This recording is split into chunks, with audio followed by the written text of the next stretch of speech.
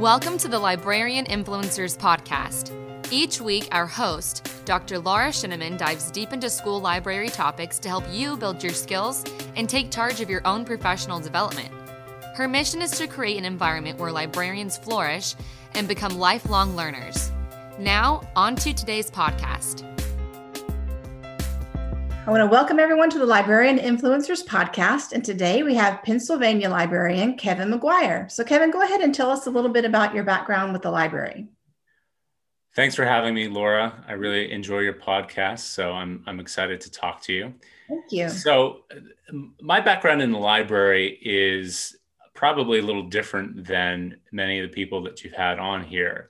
And I say that because although I like libraries and like books, have been a lifelong reader, I never really thought of it as a potential career for me. Oh. And the reason I say that is because I went to school to be a history teacher. Okay. And actually started out my career in the classroom. And in Pennsylvania, you have the opportunity, if you have a teaching certificate, to take praxis exams to be certified in other areas. Okay. So after my first year, where I work in Pittsburgh at Woodland Hills High School, I was actually furloughed after my first year.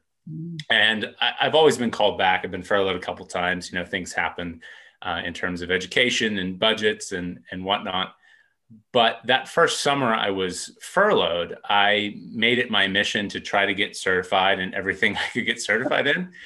And I did that. So, you know, if the school had openings, they could bring me back in other roles and I'd still have a job.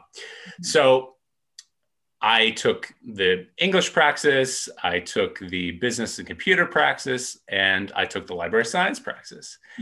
And I taught in the classroom for a couple of years. I taught social studies and I taught English. So this is my 14th school year, but 13th actual year of teaching. You know, teachers always kind of get a little muddled on that.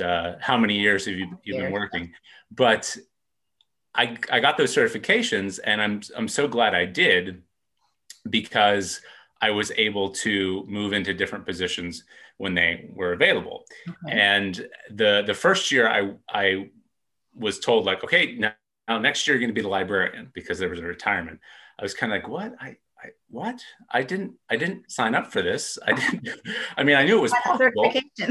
Yeah. So exactly. So that by having the certification, I guess I had signed up for it. Right. Yeah. So I was moved into that position, and, you know, I hate to say, like, I mean, that's completely a stroke of luck, right?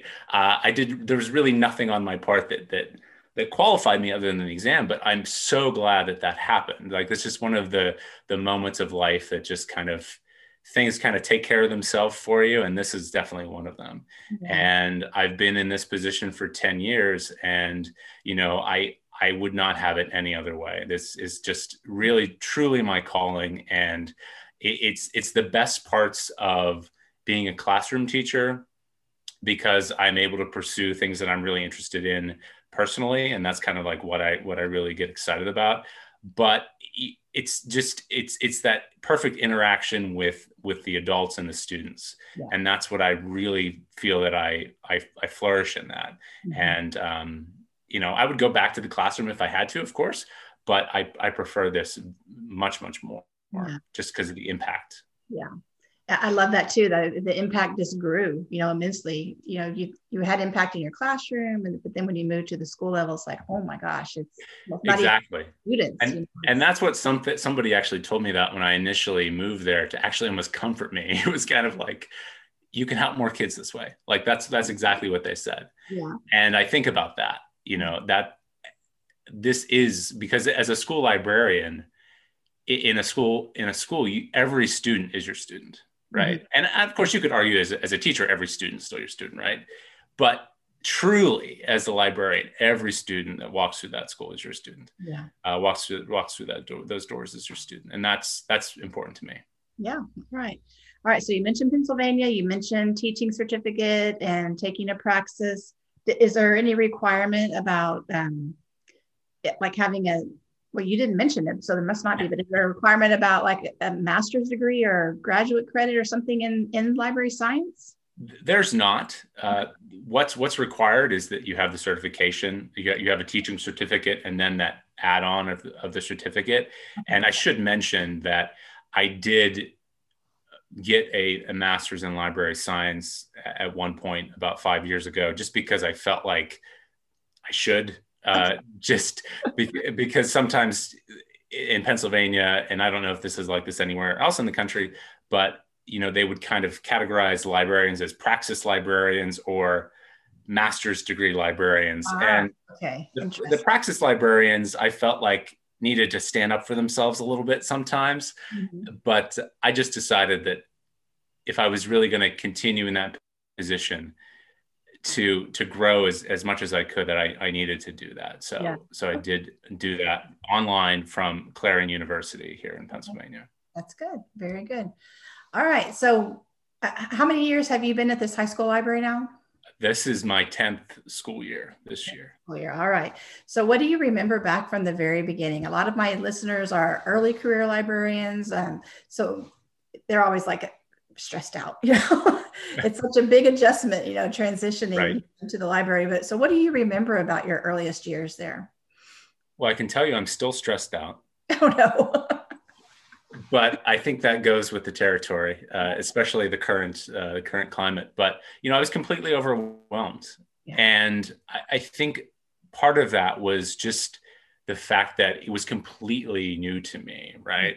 And I understand, like, if I had gone to school for that, probably I would have had a little more sense of some things. I did work in a library when I was in college, or that, those skills, some of the skills transferred, but not a ton of them. Yeah. But I really felt like I was overwhelmed, and I felt like whatever project I was working on at any given moment, I should not be doing that. I should be doing something else, and that I was never doing enough. Mm-hmm.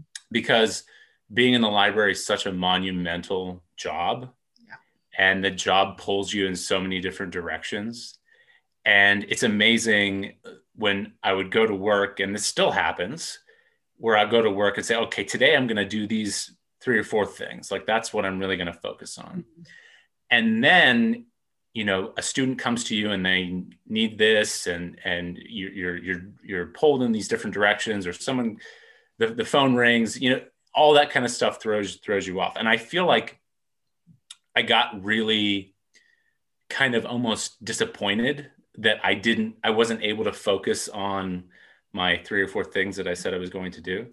So yeah, it pulls you in so many different directions. And the overwhelmed feeling, I think it doesn't go away, but it just transforms itself. Mm-hmm. Because I believe that, nothing calms your nerves like preparedness.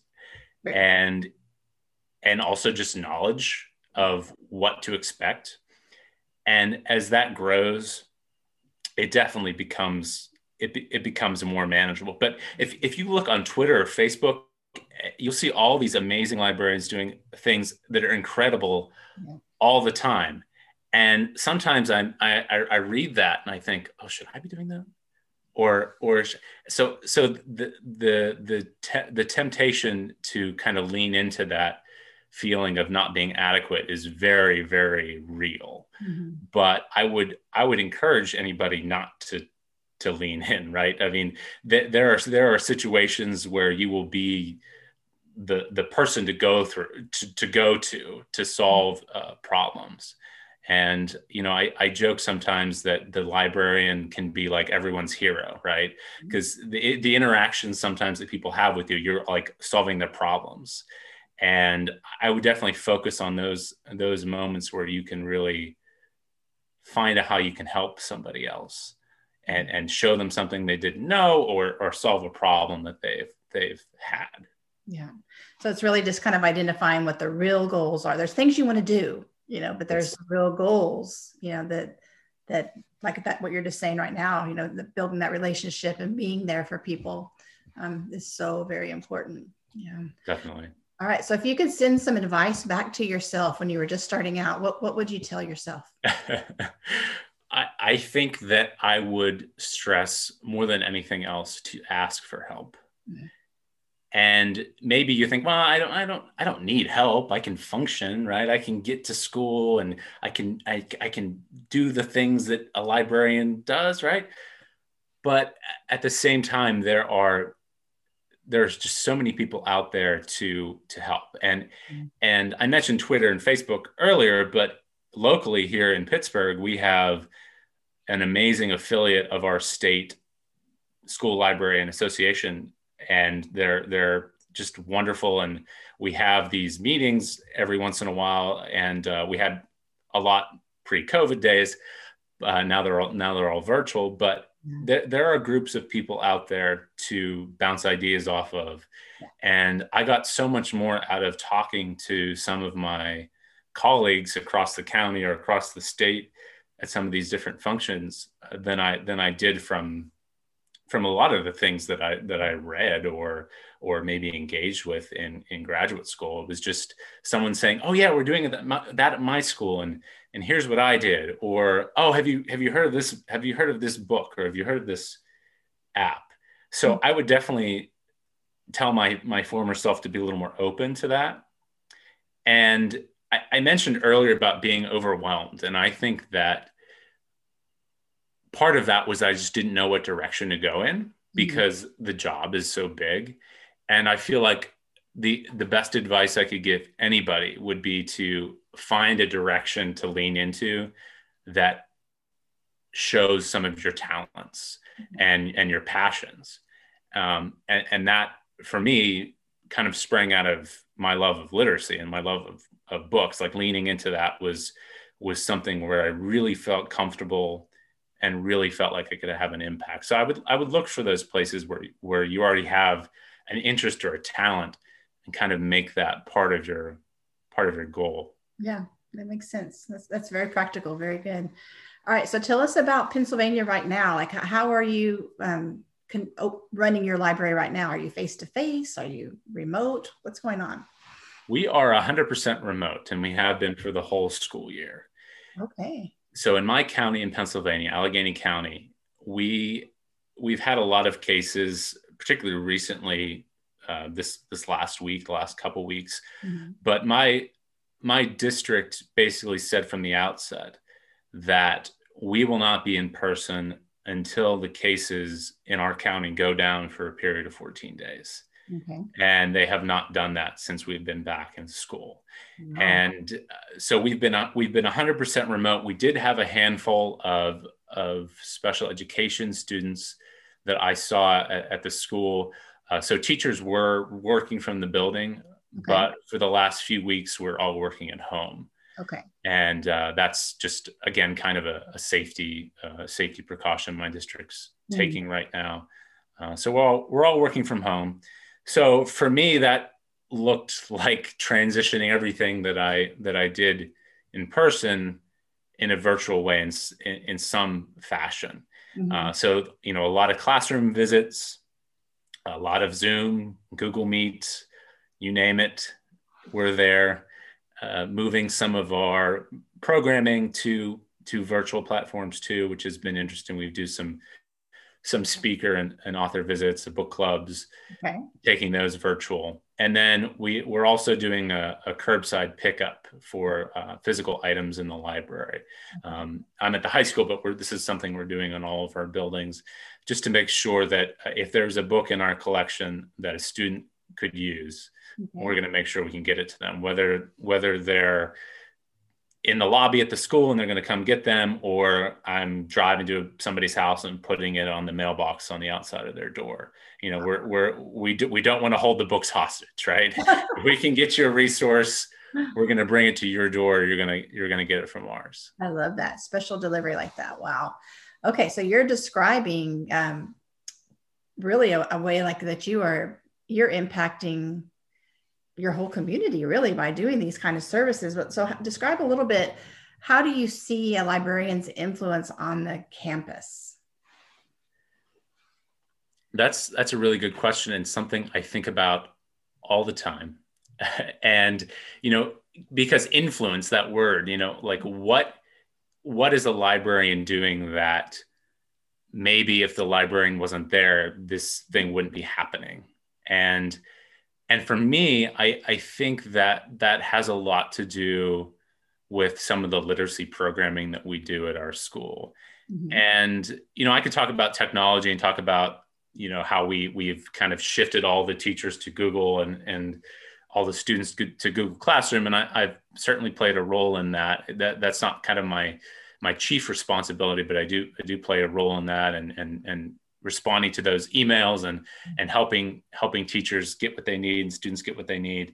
But the literacy programming is really what I feel is my passion and what the influence I have on my particular campus. Mm-hmm. And that involves getting students to engage with literature, engage with people who create literature, and creating those kind of experiences that they're not going to get in any other school or in any other situation. And that's really what my influence, I think, is as a librarian. Okay. And so when you're thinking about, continuing this year and even on to, possibly next year, Sure. How do you see that influence changing, or what direction will it go?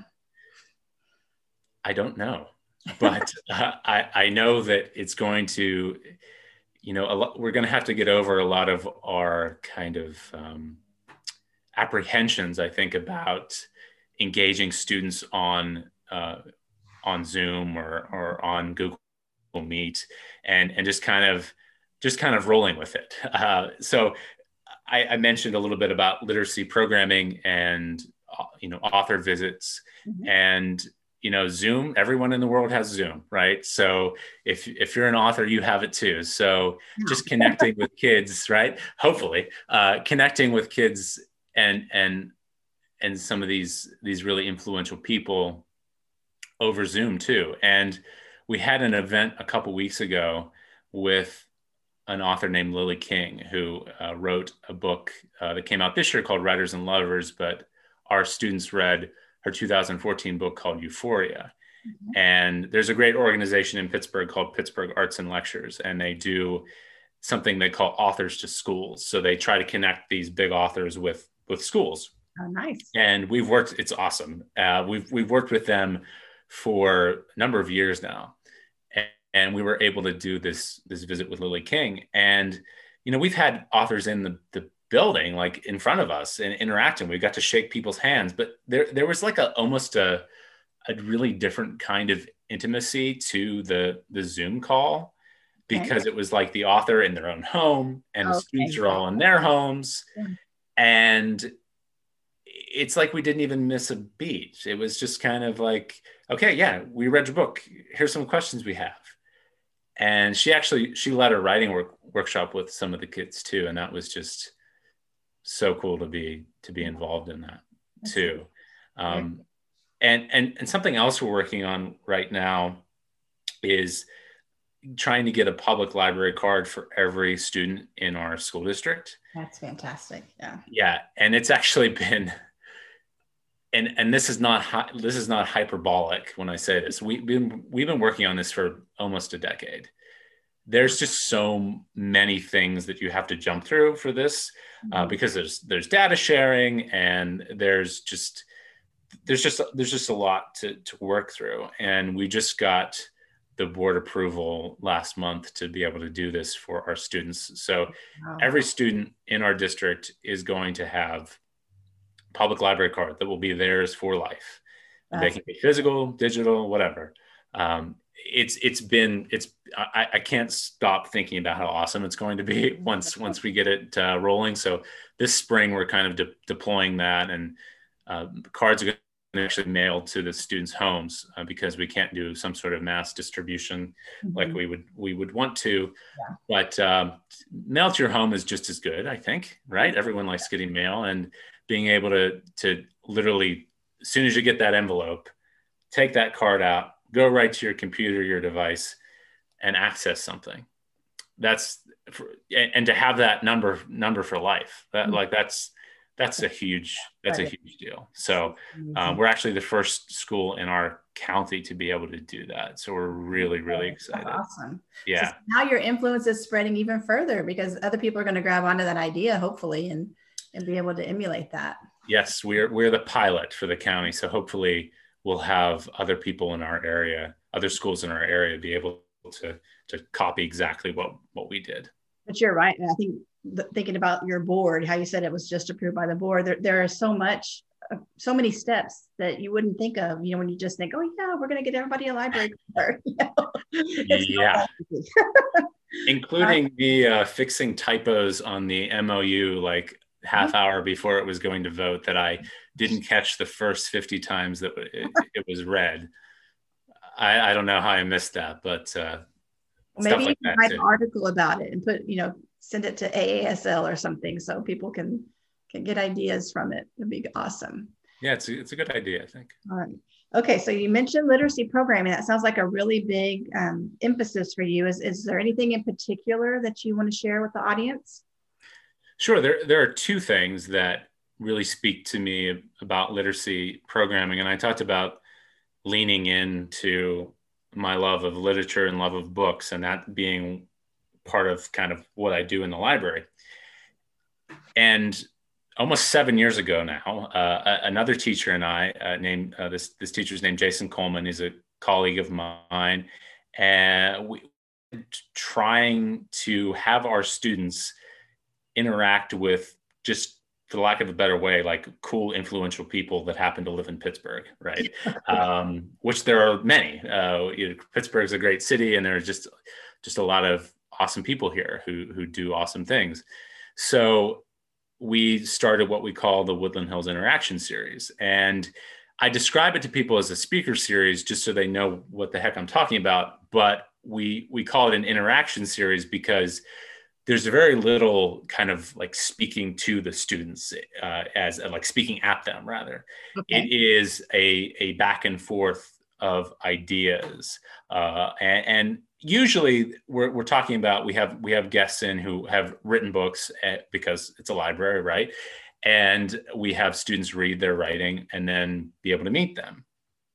I mentioned Pittsburgh Arts and Lectures earlier, who has this great Authors to Schools program. So we've had a lot of their authors come through, and we've also just had people who happen to live in Pittsburgh or have been through on tour that we've kind of sent emails to and begged and pleaded, and people have come to meet our kids. Mm-hmm. And we've had 31 or 32 people now since we've done it.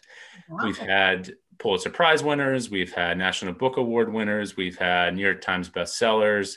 We've had just so many awesome people, and I just get giddy when I talk about it, because it's one of the best things that we do. And I believe that's the kind of experience that can really be life-changing. Mm-hmm. I've been a reader my whole life. I can't tell you the first time I met an author. I probably was buying a ticket and paying to see somebody in my early 20s, right? Or going to a book signing somewhere, right? These kids are like, oh yeah, who's coming today? What's going on? What time do we have to be down to the line? And it's like so ordinary to them that they're having these experiences. And I really believe that when a student can connect mm-hmm. with a creator like that, yeah. it can change an entire life. There's just no other way to put it. Mm-hmm. It can really change someone's whole life. And that's what I think we're doing with these events. Maybe that sounds really lofty, but no. I think what we're doing is a little bit of that. Mm-hmm.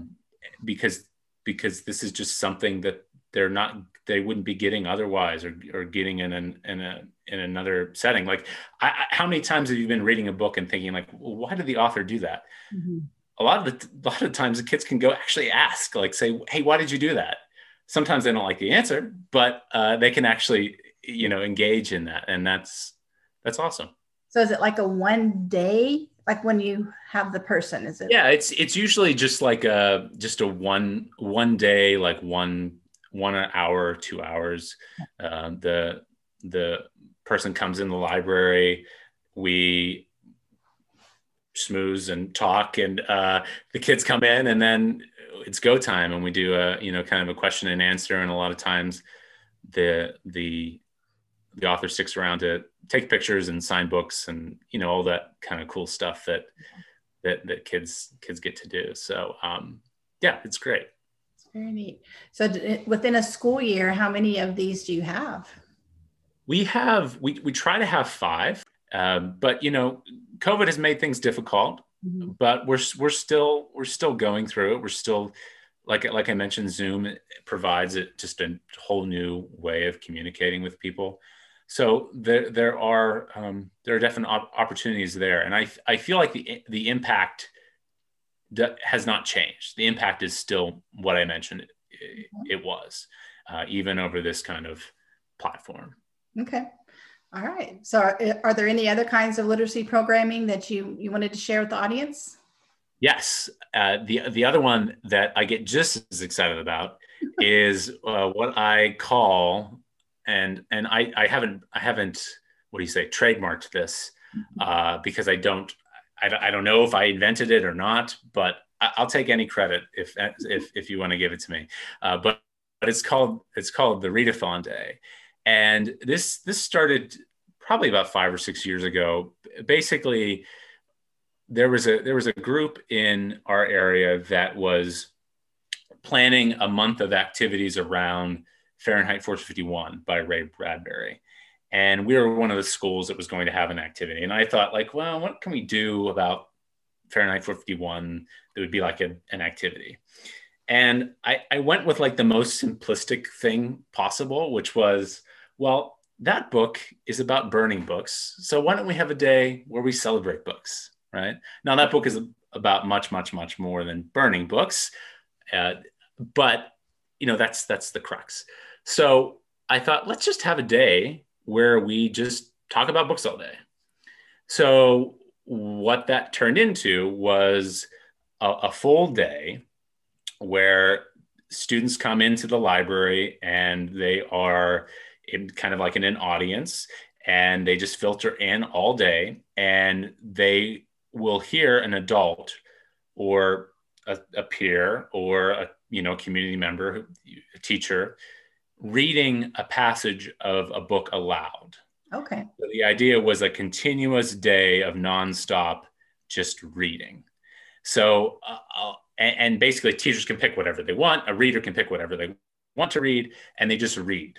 And they talk a little bit about maybe what they're going to read before they do, why reading is important to them. And then they kind of launch into a passage. And, it was such a great day when we did it the first time. And, I was kind of cleaning up after it. And one of the teachers said, so when are you doing the next one of these? And it hadn't even dawned on my mind that, oh yeah, I could do this more than once. So we started doing it twice a year. We do a spring and a fall readathon day. And it's been awesome. We just have, like, the format is very simple, right? You need students and you need readers. And I actually made a website. I presented at a couple conferences about this idea, how anyone can kind of launch a readathon. So the website is readathonday.org. Okay. And I have all the resources that you would need to kind of plan and create one of these. As far as like inviting people, I have an invitation that you can use, a schedule, how you can put readers in a schedule and kind of figure out how to plan that. But I just ask everyone who reads to do like 10 or 15 minutes. Mm-hmm. A passage and just, try to keep it interesting, try to entertain the students and talk about why reading has been formative in your life. And that's what we've been doing with these. And I kind of keep track based on what people share. I have like a PowerPoint that kind of rolls through, and the book covers up there, plus the person's name who's reading. And then if I don't have the book that they're reading in the library, I try to get it, because kids will come up as soon as you're done reading something. I need that. I said, well, I was going to read an 8th period. Can you come back at the end of the day and I'll have for you. I'll put it aside for you. Like that. that's what being a librarian is all about, right? Getting that kind of excitement about something, and in the moment excitement, right? Like, you told me about something I've never heard of before, and now I must consume it, right? Now I must make it mine. And that is what happened with these events. Very cool. So this, we had so the last one we've done in person, sadly, was last November. Okay. And we were going to have one in April, and kind of for like school library month and all that kind of stuff, right? And COVID hit, so we took to Flipgrid to do kind of a modified one of these. Basically, I sent a Flipgrid link out to all the people I would normally invite, and they were able to do it on Flipgrid. And I thought it was great. It's different, but it's still the same purpose, right? You're highlighting why reading is important, and you're highlighting a book or an author that has meant something to you. It's like when you tell somebody a song that really moved you, and you're kind of like, you let a guard down. It's like a really kind of a vulnerable thing, right? And a lot of people don't want to share, but a lot of people do, and the people who do are just have continually just blown me away. And when I started this Readathon Day project, I did not have children of my own, and now I have two. And there is just something that is so magical about sitting down with a child and reading to them, that it's magic. That's the only way you can describe it. And when I think about my high school students, I think, well, when is the last time someone like tried to recreate that for them, right? I'm sure if their mom and dad is probably not sitting down and cozying up to them and reading. Although I fear for my children as to what kind of parent I will be when they are teenagers. But at the same time, like it's about recreating that magic a little bit. And I love reading because I remember so vividly my mother sitting down and reading with me. Like, I remember that. I remember our trips to the library. I remember the time I could tell my teacher, well, I actually don't go to the children's room anymore. I go to the other room, right?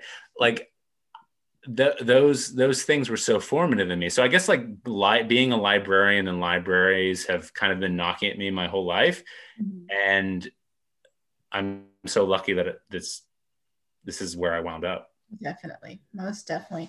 All right. So you've had some really good ideas that you've shared. So when our listeners are thinking about themselves and literacy program, like what kind of advice do you have for them? Well, I would say that try anything. I mentioned about being overwhelmed, right? And I feel like if you hear about something like a literacy program that's been going on for X number of years, like that sounds kind of a little overwhelming maybe. But I would say try anything that you can. This Readathon Day, you can completely steal it. I'm encouraging you to steal it. You can go to the website and download all the help and do this. And maybe you don't want to do a whole day. Maybe you think you can only do a couple periods or whatever. You don't know how this will snowball. You don't know where anything that you plan will lead. And just like when we started having these authors come in, right, a lot of that credit is due to the fact that we have awesome organizations in Pittsburgh. And once other people found out, like, oh, you had this person, that they were like, we've never paid a dime for anybody to come in. And it's just because people want to. People are so generous to offer their time and talents when they know that they're going to be well prepared students on the other side of it, right? So I would just try anything and just trust the fact that it's going to lead somewhere positive, and maybe lead to something else, right? And you'll get better at it each time you do it. I remember like the first Readathon Day we had, I was like reading filler in between because I didn't want the reading to stop. And I was so worried about like this, that, and the other. And we've been doing it so long that I don't even have to read anymore. Like I'm not even on the schedule just because there's so many people. That's amazing. To fit in. Right. I'm sure everyone's relieved that I don't have to read anymore. But I just, you don't know where things will take you. So just find those things that speak to you and run with them. And I think you'll be amazed at what kind of impact you can have. All right. Well, Kevin, it's been so much fun talking to you today, and you've got some really creative ideas. Where do you find your ideas? Like, where do you go to when you're still trying to learn and stay sharp? I mentioned that we have just a great local affiliate in the Pittsburgh area for the Pennsylvania State Library Association, but I've been involved with PSLA for a number of years. I've done a couple of their leadership academies. They're on Twitter, and I love looking at Twitter and searching for. There's a lot of great librarians to follow on Twitter and look to see what they're doing there. And I would just seek out any of those organizations, and also AASL is great too.